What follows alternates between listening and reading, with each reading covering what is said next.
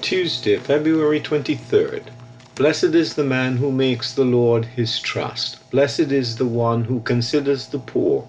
In the day of trouble the Lord delivers him. Psalm 44, 41, 1. Blessed in the Psalms. 6. Trusting God like Jesus did. The Lord Jesus relied on God from his mother's womb. Psalm 22:10, 46. His confidence in God greatly contrasts with Adam and Eve's lack of trust and their disobedience. Genesis 3. After the Lord Jesus died and rose again, he became the head of a new family of all those who obey him. They put their trust in God, not in self or in man. Jesus inwardly, Psalm 48, was in tune with God even while he was exposed to unfathomable hatred from without, verse 14. His experiences in a world of hatred towards God and true believers exemplify what we can expect, for we face the same in a world that rejected the Son of God and preferred the lie.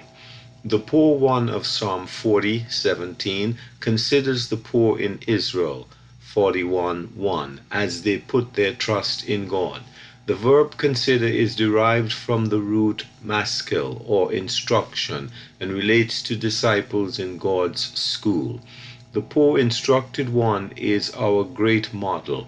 For you know the grace of our Lord Jesus Christ, that though he was rich, yet for your sake he became poor, so that you by his poverty might become rich. 2 Corinthians 8:9.